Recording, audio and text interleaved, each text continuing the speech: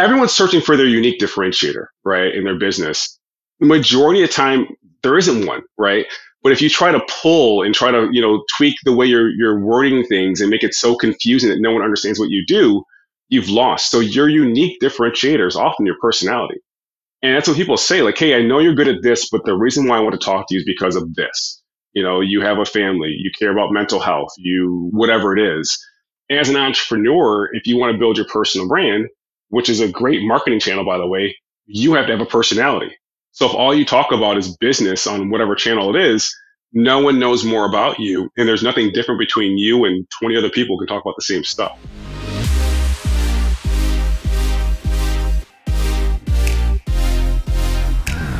What's up, everyone? I'm Chris Ronzio, founder and CEO of Trainual, and this is Organized Chaos. As always, we're taking a page from a different leader's playbook so you can put it in yours as you build your own. And you just heard from Terry Rice. This episode's all about how entrepreneurs can adapt an exponential mindset. By exponential, I mean non-linear. I mean not just growing by 10% each year. What if you could grow by 100%, 1,000% by totally blowing up and reinventing your business model? Well, it takes a certain mindset and a proactive thinking to get your results to match that kind of exponential result. And that's what we dig into in this interview. We also talk about second order thinking and how you can get more out of your existing client relationships to build bigger, longer lasting partnerships.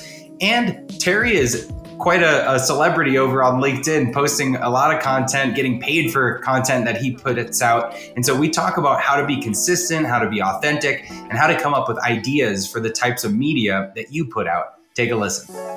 All right, welcome back to Organized Chaos, everyone. I'm your host, Chris Ronzio, and today we're talking with Terry Rice and diving into two really important topics in entrepreneurship. One is just having an exponential mindset. And the other one that Terry's going to walk us through is leveraging what he calls second order thinking. So we'll dig into both of these. Terry, thanks for coming on. Thanks for having me. I'm looking forward to this. Yeah, let's get to it. So before we get into these topics, can you just set this up and share a little bit about your background and how you got into the consulting you're doing now? Yeah, well, first of all, I'm the father of 4 children. 2 of them are here now, so they might make an appearance unexpectedly. But for years, I worked in the corporate world. I worked at Facebook, I worked at Adobe. And like many people, after around 10 years, you're like, you know what? I think I can do this myself. Unfortunately, I found out I couldn't do it myself because I was good at my job, but not good at building a business. And over the course of 18 months of trials, tribulations, a lot of failure and fear, I learned how to build my own professional service business, and I now help other entrepreneurs do the same thing. And so you started with these big companies. I'm sure working in those big companies like Facebook and Adobe is a lot different than supporting small business owners. What's that transition been like? It was me shedding my ego, to be honest, because when I worked at Adobe and when I worked at Facebook, that was my identity. If I met you, I couldn't wait for you to ask where I worked at. And then once I left, I lost that identity. So you have this bit of a crisis. And I actually actively pursued larger companies as clients originally. I was working with Walmart, Amazon, Coca-Cola. So going after these larger companies, and actually, Chris, I would charge them way less just because I wanted to get a yes out of them. So that's how desperate I was to work with these enterprise level companies again.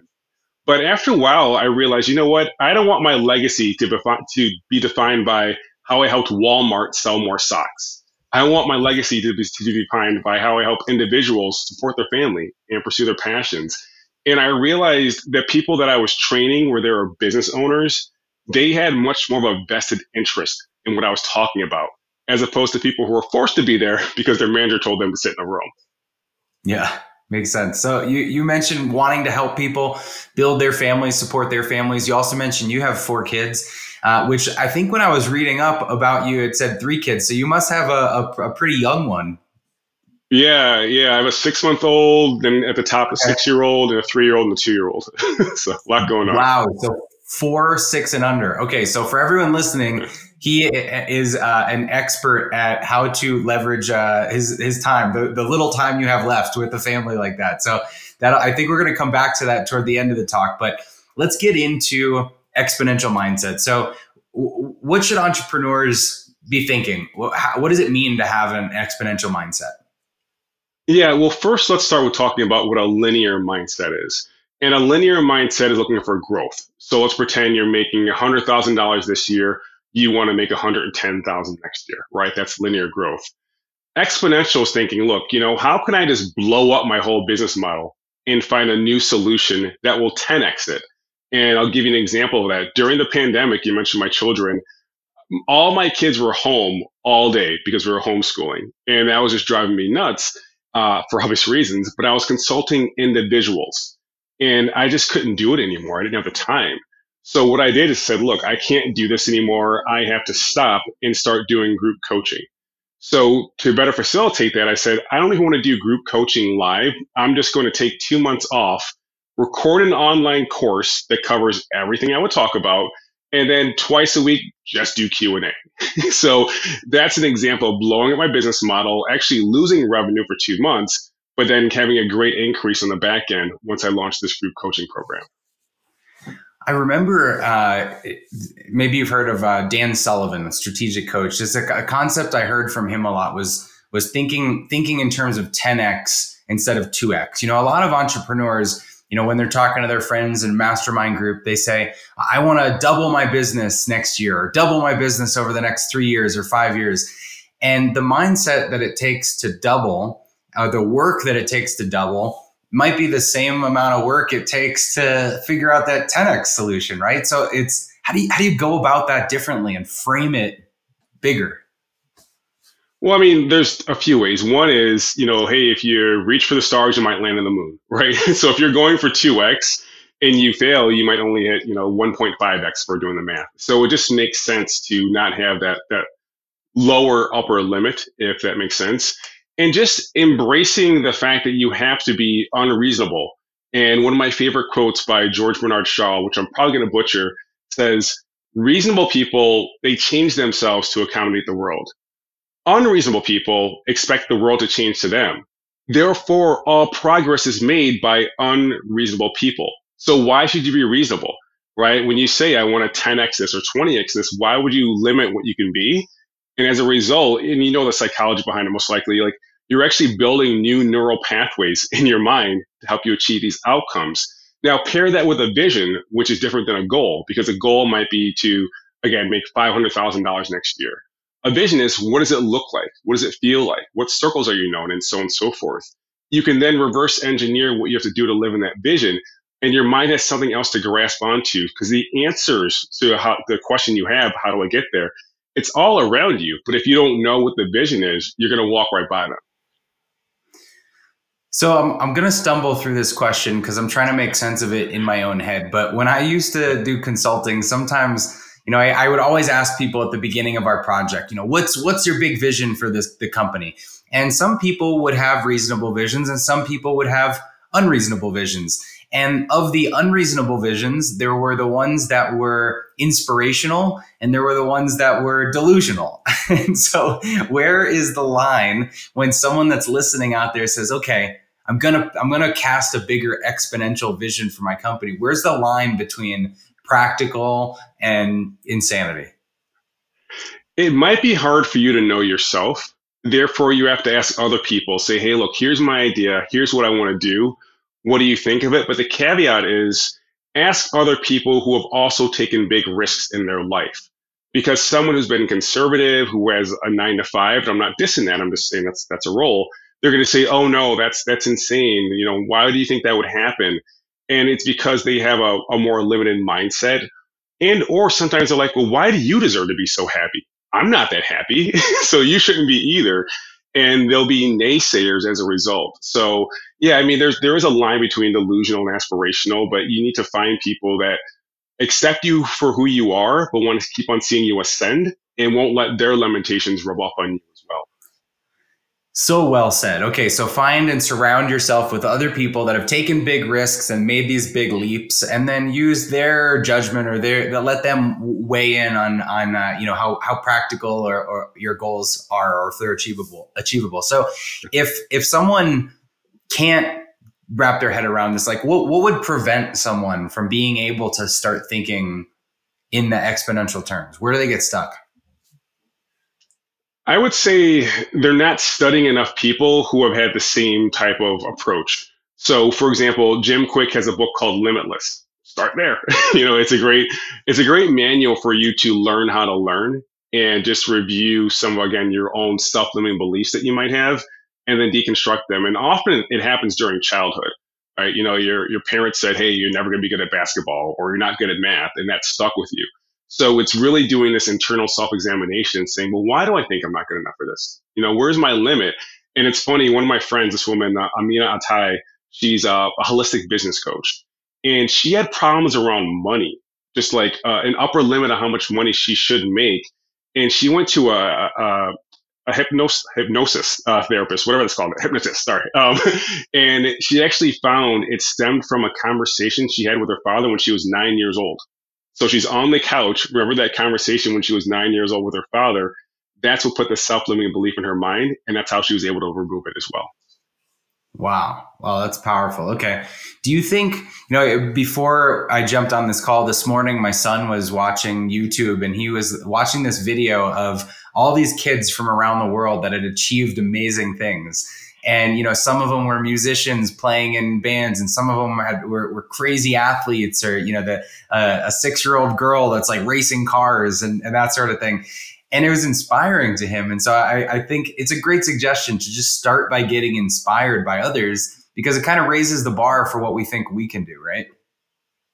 Yeah, let me jump in there real quick because I noticed that with my own kids, right? I was talking to my daughter and she's like, "Hey, Dad, it would be great if we had a trap door in our home so we could go to other places." And I was like, in my head, I'm like, "Well, we don't." But I was like, "Oh, cool, Lena. Where will we go in this trap door?" So encouraging that curiosity in that Yeah. mindset, as opposed to saying, "Well, we don't have a trap door, so why are we why are we talking about trap door?" Maybe she'll build it. She'll invent it and then we'll all have one and we can look back on this podcast. That would be cool. Do you think There that you go. there's a Love it. correlation like in big industry disruptors, all the entrepreneurs we hear about, are they all exponential thinkers? I wouldn't say so. I mean, I think if they're truly innovators, if they're inventing a thing that you've never heard of before, then yes, they most likely are. But I mean, to be honest, entrepreneurship, you can kind of follow some guidelines and be cool with it. I mean, they have to have a growth mindset to leave a 9 to 5 or to, not be relegated to some kind of, other life. But I think when we say things like that, it makes it seem more esoteric than it is. It's not. It's basic. It's saying, I don't want a 9 to 5. I'm going to do this. It's going to be risky, but success leaves clues. And if I follow those clues, I too can be successful so long as I put fear aside and have this vision, goals, and put in this hard work. That said, I think the best of us who are entrepreneurs often do have that exponential mindset because you have to ask for more, right, than just whatever standard. And if you ask for more, you can expect more from yourself and other people, and you will get rewarded for it.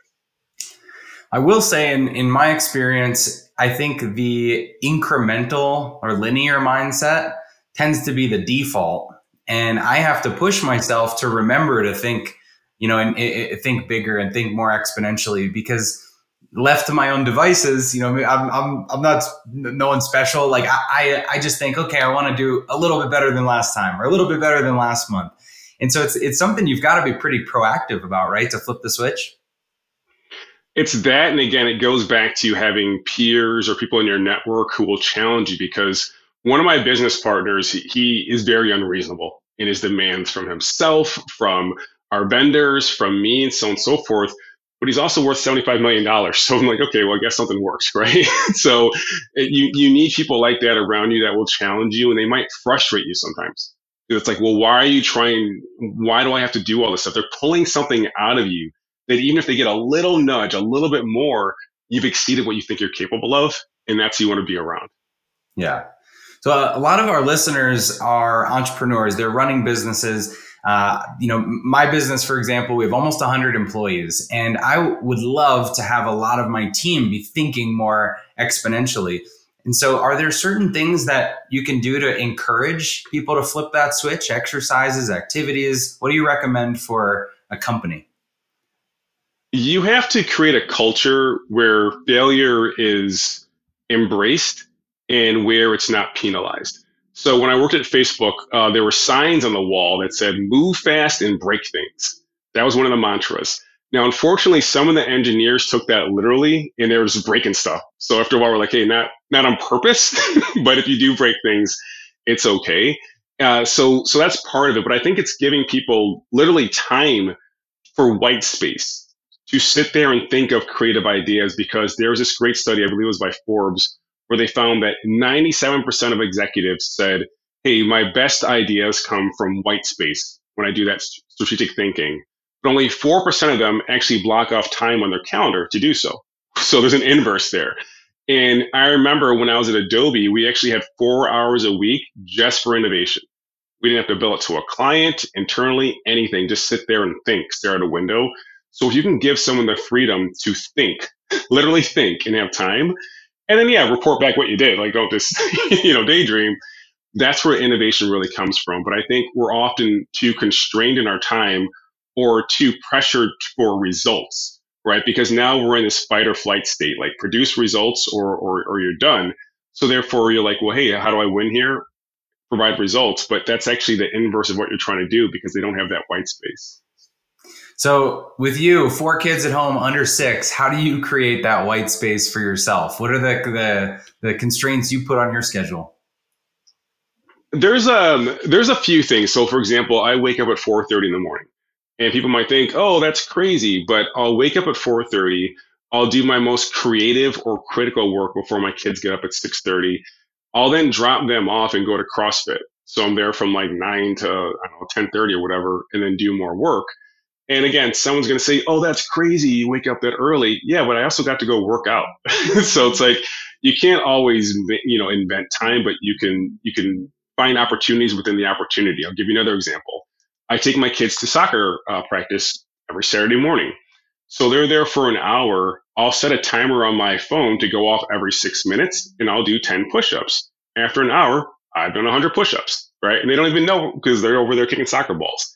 So you have to be creative. You have to sacrifice. And I think that's what people don't want to do. When you want to ascend, there's a few check boxes there, right? What do you have to learn? What do you have to do? What do you have to experience? Also, what do you have to sacrifice? Because you can't make room for new experiences if you don't sacrifice something else. So for me, it's staying up late watching Netflix, but honestly, I haven't missed much. So I'm good there. So sacrifice the Netflix, but make sure you get the push-ups in. Or maybe you could do push-ups the whole time you're watching Netflix and it's a win-win, right? Yeah, and that's what Nir Eyal, you might have heard him before. He wrote Hooked, and he has another book called Indistractable. He's saying there's nothing wrong with watching Netflix, so long as it's not distracting you from something else that you need to do. So you should actually schedule in time for Netflix, for binging, whatever it is, so long as it's not taking you away from some other task that has to get done.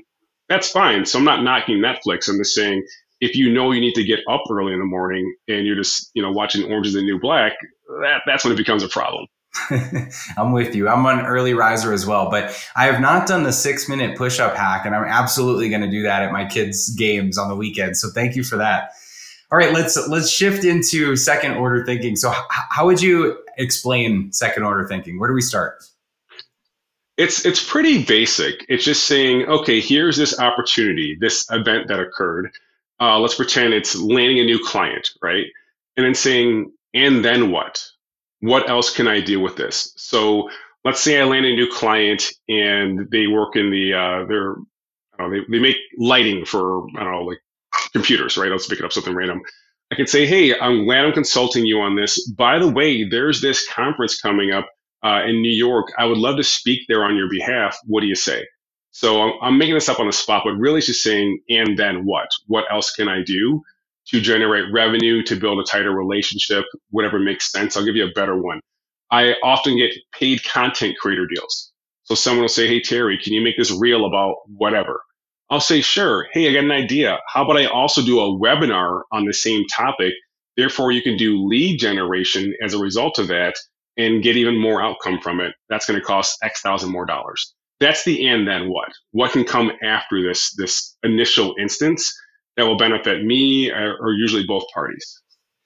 So it's kind of like just having visibility into the upsell or the next extension of what you can do together in the first transaction, right? A lot of people will work together with someone, wait to get paid, and then start thinking about, and then what?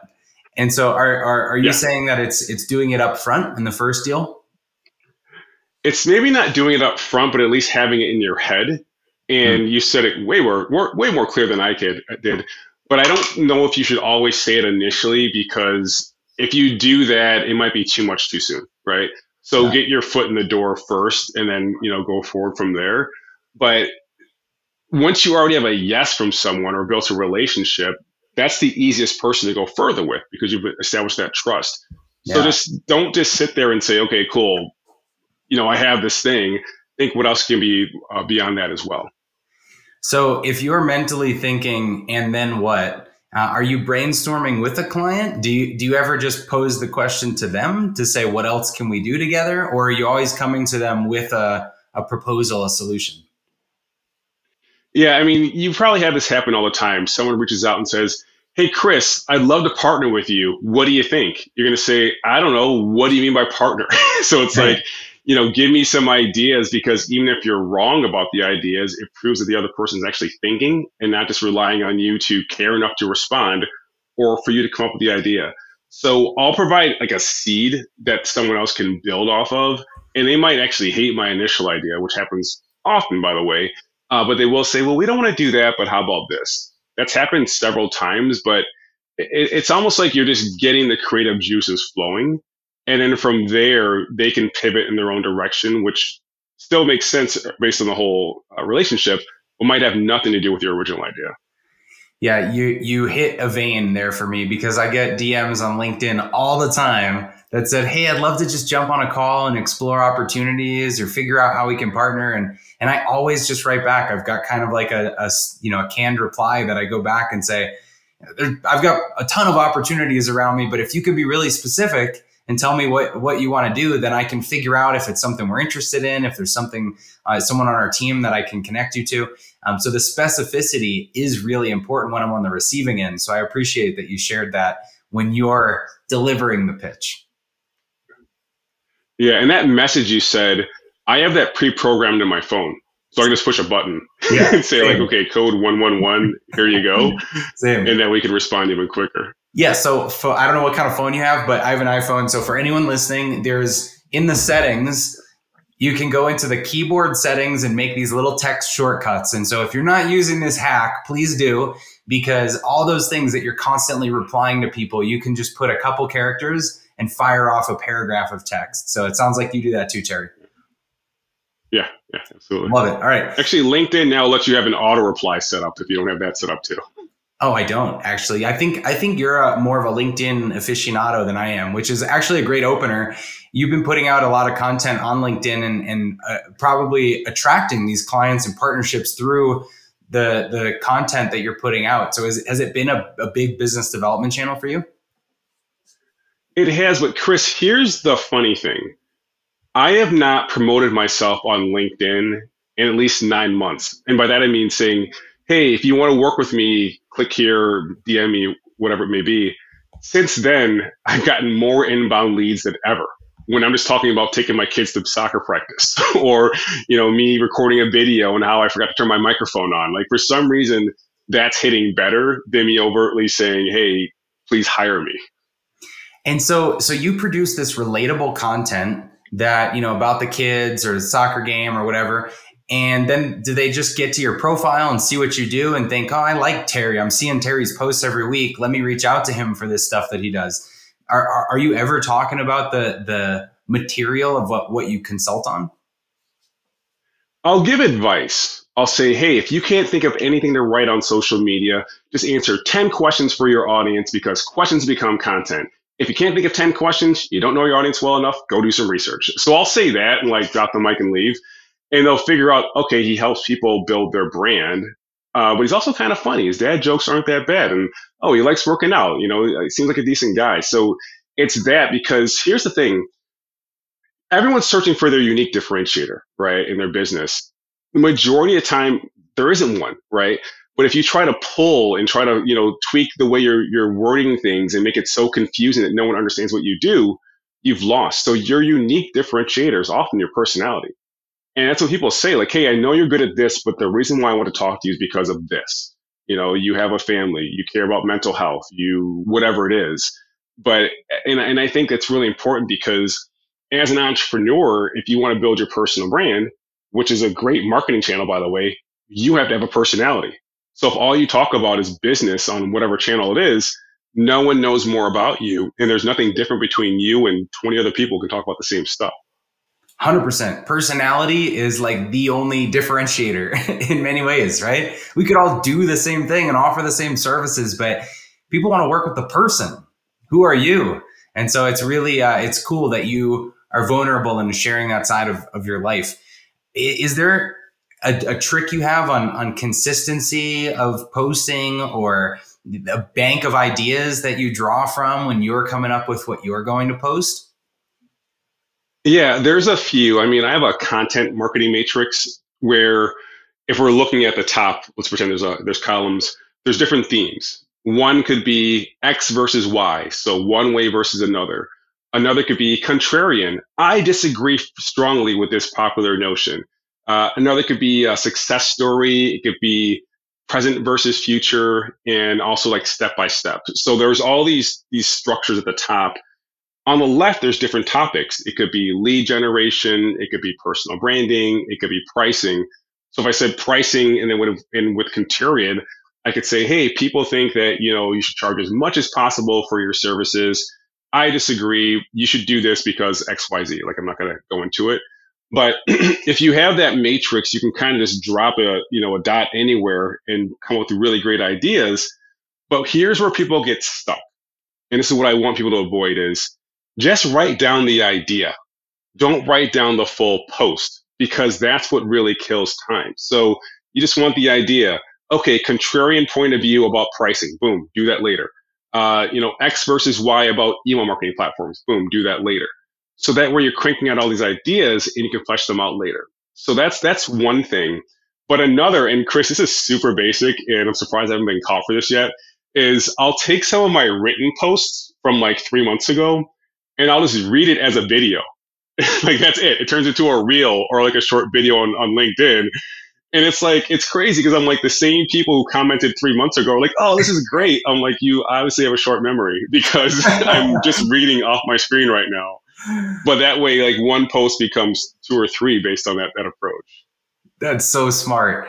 I mean, it's a great lesson to recycle content too, because even if it's not the same people, a lot of times you might post something a year ago, 2 years ago, the idea was great, but now your audience has got a lot bigger. And so repurposing that idea and recycling it, bringing it back. I do that all the time. I love turning your text posts into videos. I'm totally going to borrow that. And I've never heard of the matrix. Would you say a content matrix? Yeah, content marketing matrix where at the top you have structures and on the left you're going to have different themes you can talk about. And that's what really the barrier to creating content is. It's not just the idea, it's fleshing it out. So get all the ideas down and then you obviously need a hook, right? Your opening line, get someone to stop scrolling and pay attention. It can be a question, it can be a stat, whatever that is. Then the meat of your content, and at the end, a call to action. What do you think about this? Have you had an experience like this too? So on and so forth. That's really it. And then you keep on iterating until you find stuff that works and just keep on repeating it like I do. And so for you, is content a kind of like a free content? It's just for exposure, or do you monetize any of the content you put out? Oh no, I get paid for it too. So I get paid by brand partners who I make videos for, write blogs, so on and so forth. But the way that they discover you initially is by the free stuff you have out. So when I'm pitching a brand on a partnership, I can say, hey, here's this reel I did. I can make one similar to this for you. What do you say? And I think that's another problem that a lot of entrepreneurs have is they're selling a service, but they don't have any example of what the outcome will look like. Right. So if you do that, then you can say, look, I understand this is all theory right now, but here's what the outcome can look like. And I'll share a story about this because it goes back to our previous conversation. 5-year-old daughter loses her tooth during COVID. And I'm like, look, Lena, I get it. You want the tooth fairy to come. Guess what? There's no tooth fairy. There's no Santa Claus. Like, I'm stressed out. It's not going to happen. And she's like, look, she's like, that's fine. Just sneak in my room while I'm sleeping, put $1 under my pillow, and I'll see it in the morning. And I'm like, well, shoot, she doesn't care about the process. She cares about the outcome. But so many entrepreneurs have the same problem. We talk about our process. All they want is the dollar. They don't care about the tooth fairy. Just give them the dollar, give them the outcome, and that's how you win. That's hilarious. Yeah. So, and using those personal examples is such a great way to teach lessons. And so I think that's a great lesson for everyone is really there's all these moments in our lives that we can draw little lessons from. And that's, I think, where I get the bank of any content I put out is just these little moments and being aware of these little lessons that, and a lot of them come from our kids. So you and I, we're probably, just lucky to have kids that give endless content. I was going to say, having kids is an unfair advantage, which initially seems like a disadvantage. Because you're like, oh, I don't have time to create content. My kid's sick again, so on and so forth. But the thing is, you're so time constrained that you only have to select the best options from what's left with your time, right? So you have less opportunities for frivolous stuff that may or may not work out. Because when you wake up at 4:30 in the morning, you know what you do? The most important thing. You don't mess around. So I think those constraints give you clarity, and that clarity enhances your results. I love that. That's probably the title of the episode there, that the constraints give you clarity and clarity enhances your results. I love that. This has been so cool talking about the entrepreneurial or exponential mindset, second order thinking, posting on and content on LinkedIn. I know you've got a podcast coming out with Entrepreneur this August. So do you want to quickly just pitch us on what that's all about? Yeah, well, it's called Launch Your Business. So great for SEO reasons. And my goal is to help emerging entrepreneurs learn the actions, tools, and mindset that are aligned with success. But I want them to do so without burning out or missing out on the people or experiences that matter most. Because right now, I know there's a lot of fear that goes into launching a business, especially during this day and age. I want to alleviate that because, Chris, going back to my family, when I first launched my business, my daughter was a newborn. And I missed out on a lot of opportunities with her. I was there, but I was just not present because I was afraid every day because her success was tied to the success of my business. And I had no clue what I was doing. So if I can help people avoid that challenge, that stress, and just be more present in the current moment, which is a function of mindfulness, that's a win for me. And that's what the podcast is about. It sounds like something I'd listen to. So check it out. Launch Your Business when it comes out in August. Terry Rice, thank you so much. This was so much fun. Hey, thanks for listening to Organized Chaos. If you like this episode, be sure to subscribe, leave a review, or share it with anyone in your network that you think could benefit from this information. For episode show notes, podcast recaps, and tons of other small business news and inspiration, check out The Manual. That's trainual.com/manual.